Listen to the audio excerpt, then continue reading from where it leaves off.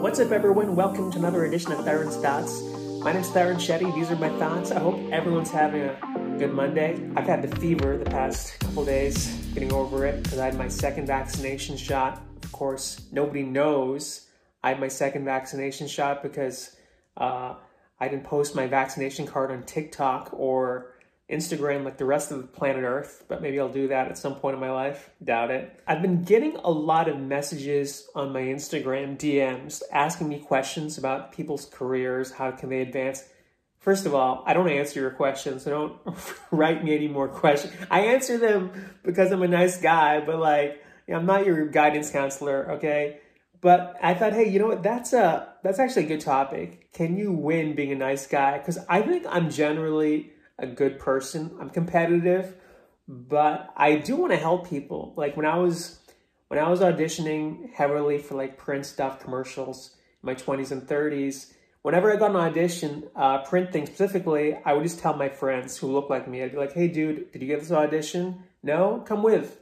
And then sometimes they would book it. And I never thought anything of it because I thought, well, and I think you know what it comes from? I was a tennis player growing up, and the way I saw tennis was if the other person beats me, they're better than me. That's it. And so that allowed me to just keep playing kind of present in the moment. And that's how I thought Hollywood worked. And it really doesn't. Definitely have to be cognizant of what you do. An example of this is a buddy reached out to me and he recommended me to an executive producer to write for a TV. This happened last year, by the way. I mean, I cannot learn from my mistakes. And they reached out to me to write for a show, like a TV show. And the exec producer was like, hey, can you recommend anybody else? Because we want to put together a diverse writing staff. So I know this Indian guy who's good. He's a comic, good writer. He's got legit TV credits. And I was like, oh, check him out. He's really solid. You know, thinking, hey, I'm doing him a favor. It'd be great to write with this guy.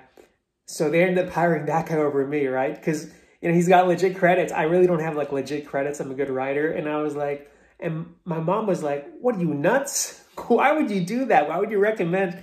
And I just thought, well, we're both good. If they hire him, he's just a better writer.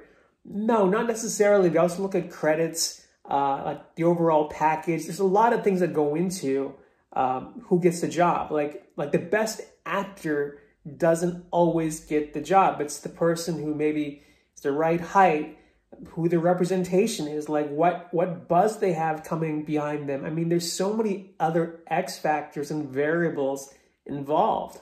This also happens in comedy. I mean, I know some famous people, but I know some other people who are very close to famous people. And there's this one comic in particular who's very famous, and he's known for being the super friendly, happy guy. And in reality, I've heard he's a very dark, not a nice guy. And,